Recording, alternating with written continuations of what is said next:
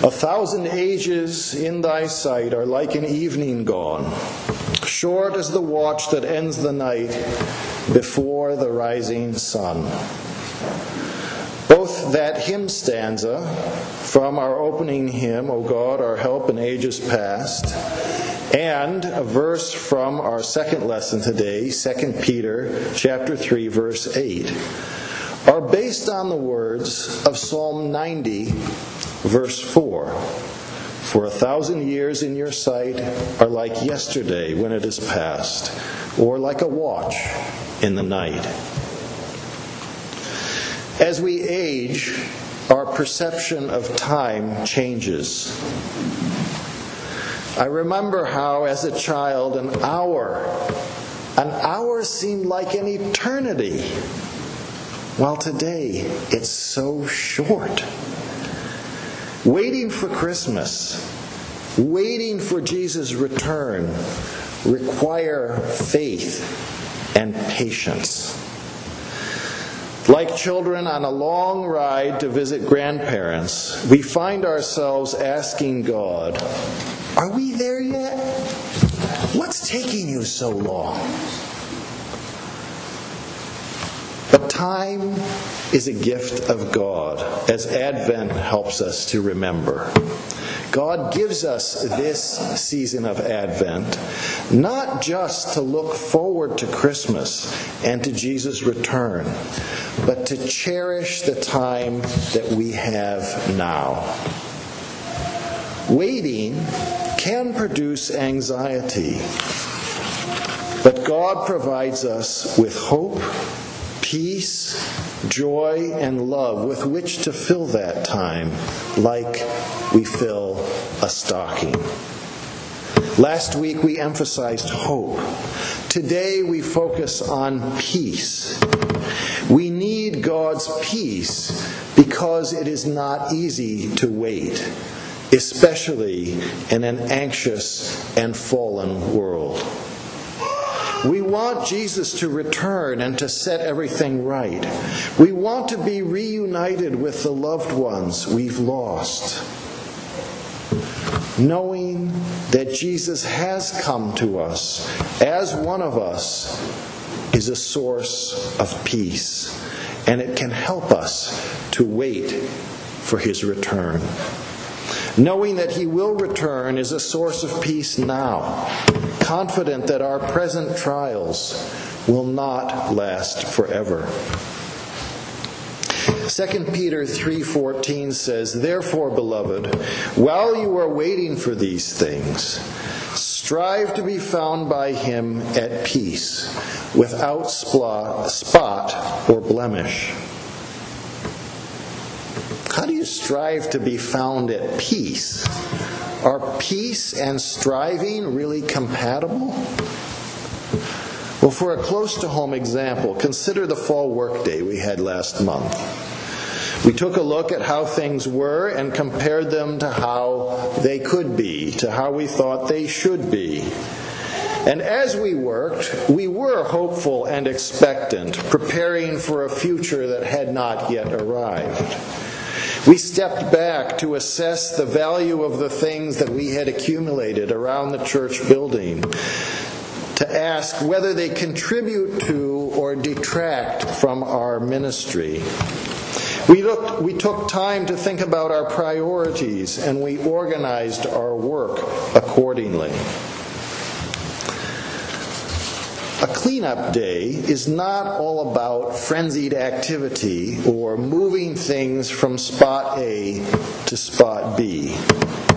There's no danger of getting everything done anyway. There will always be more to do. And so we take time also to enjoy one another's company. That is an important goal of a workday. We sit around and enjoy our food. We marvel at the diversity of gifts, temperaments, and personalities in our community. We contemplate how anyone could have thought that this cabinet or that corner was a good place to store a given item. Perhaps thinking with Winston Churchill that it really doesn't take all types to make a world. There simply are all types. As we prepare for the future, we enjoy the present and count our blessings. We cherish the past as we discover and reuse Christmas carol books from 1965. A cleanup day is a concrete illustration of what it means to strive to be found at peace, even as we wait.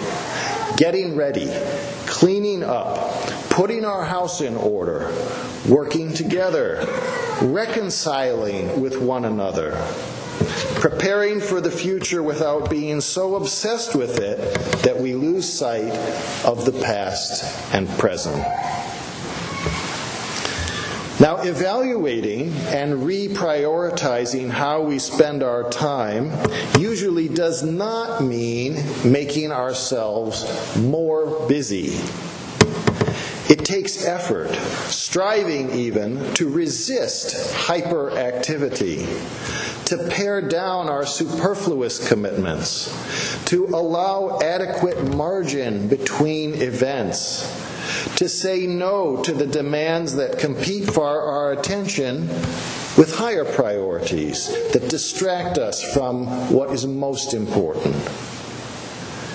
Advent is about waiting, but it isn't about disengagement, about checking out of life until the future arrives. As Isaiah and John the Baptist remind us this morning, Advent is about active waiting. It's about personal and corporate cleanup time, about paring back the peripheral and reminding ourselves and each other of what is central.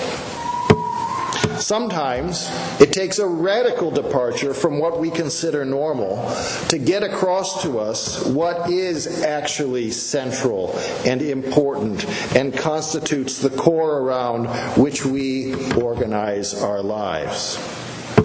Like John the Baptist, for example, who peeled away what he considered to be the extraneous trappings of respectable religion to such an extent that he went out to the desert where he spent his time clad in camel's hair, eating locusts and wild honey.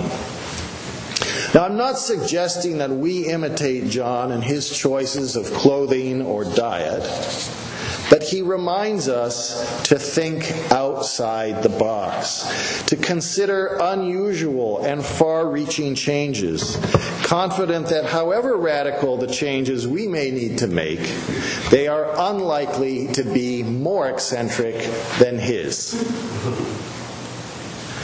Jesus has come and is now at work in the world. That is important. He is coming again. That is central. Though God hasn't left us, we don't yet see him fully, and things on earth are not yet as they are in heaven.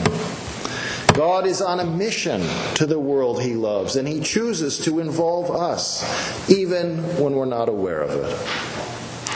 This Advent, I encourage you to take time for a personal cleanup day. Write down your own version of what is central and important, the core to which you'd like to pare down and around which you'd like to rebuild. Give yourself an idea of how you imagine Jesus would like to find you when he returns, along with one or two concrete, manageable things that you can do or refrain from doing to bring that vision closer to reality. Like at a church cleanup day, don't worry about getting everything done. There will always be more to do, which is why the advent of our Savior is a source of peace. He has done for us what is most important, what we cannot do for ourselves, and he will finally accomplish that which we cannot.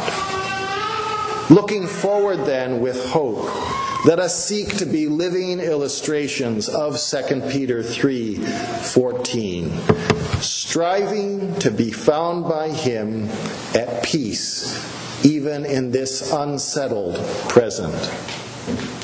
We may appear eccentric to some, but given the high bar set for us by John the Baptist in that regard, we have nothing to be embarrassed about.